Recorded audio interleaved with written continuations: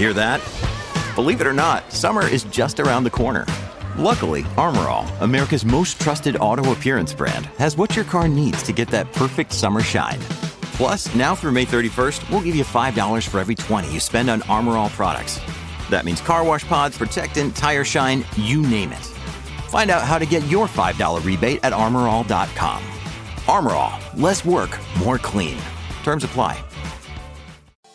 Good morning, Oregon. It's Wednesday, February 15th. This is Elena Neal Sachs with a news briefing from the Oregonian and Oregon Live. High-income households that failed to fully pay their taxes are getting a break. Multnomah County and the Metro Regional Government announced they will waive penalties and interest charges for high-income households that neglected to pay a pair of new taxes created to fund homeless services and universal preschool. In tax year 2021, the first year the homeless services tax went into effect, about a third of six-figure households either didn't pay it or had another issue with their payment. The regional government said that while over 40,000 households paid the tax on time, it sent about 20,000 notices to households who did not. Some 2021 taxpayers also didn't pay a new Multnomah County tax to fund universal preschool, though county officials have said they don't yet know how many evaded that one. Those who have already paid interest or penalties on either of the two taxes will receive full refunds. Both 2022 taxes are due April 18th of this year. Multnomah County Chair Jessica Vega Peterson acknowledged Tuesday that the county didn't do enough to make affected taxpayers aware of their need to pay the taxes for tax year 2021. Portland and the city's police union have reached an impasse on a body camera policy. They made the announcement Tuesday, sending the dispute to a state arbitrator. The two sides jointly declared the impasse after months of bargaining and must make their individual proposals public by this Friday. Of the country's 75 largest municipal police agencies, Portland is still the only one without body cameras, according to the U.S. Department of Justice. That's even after the DOJ ordered the PPB last year to equip its officers with cameras to meet the requirements of a 2014 settlement following the use of excessive force against people with mental illness.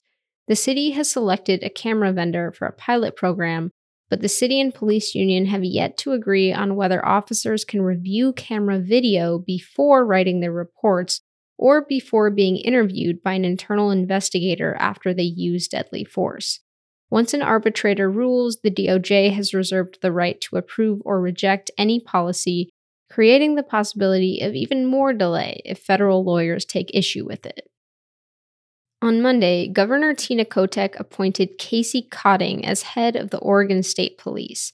Cotting was one of two state police troopers who fatally shot a leader of the armed Malheur National Wildlife Refuge occupation in January 2016. A 27-year veteran of OSP, Cotting shot Robert Lavoy Finicum in the back after Finicum sped his truck toward a roadblock of state and federal agents. State police withheld the names of the two officers who fired at Finicum, but a witness let Cotting's name slip during subsequent court hearings about the shooting. An investigation of the shooting found that the shots fired by OSP were justified. Now superintendent, Cotting started as a cadet. He was promoted from lieutenant to captain after the shooting, and then rose to deputy superintendent. Saved some big news for last today, folks. It's official. Oregon's annual Corgi Beach Day will return this summer for its 10th year, but it will be held at a different beach because the old one couldn't fit all the corgis. The popular event has outgrown its usual spot in Cannon Beach and will move to Seaside. Jennifer Robinson, the organizer of Portland Corgi Meetup, which puts on the event, told KOIN that the large crowds had made parking and logistics nearly impossible in Cannon Beach. In the past, the annual fundraiser for the Oregon Humane Society has drawn thousands of people and more than 500 corgis. This year's Corgi Beach Day will be held on Saturday, June 24th from 10 a.m. to 4 p.m. in Seaside, and you can get all the Corgi details you want on the event's Facebook page. Thanks for listening. You can support our local journalism by subscribing to Oregon Live. Go to OregonLive.com/pod support.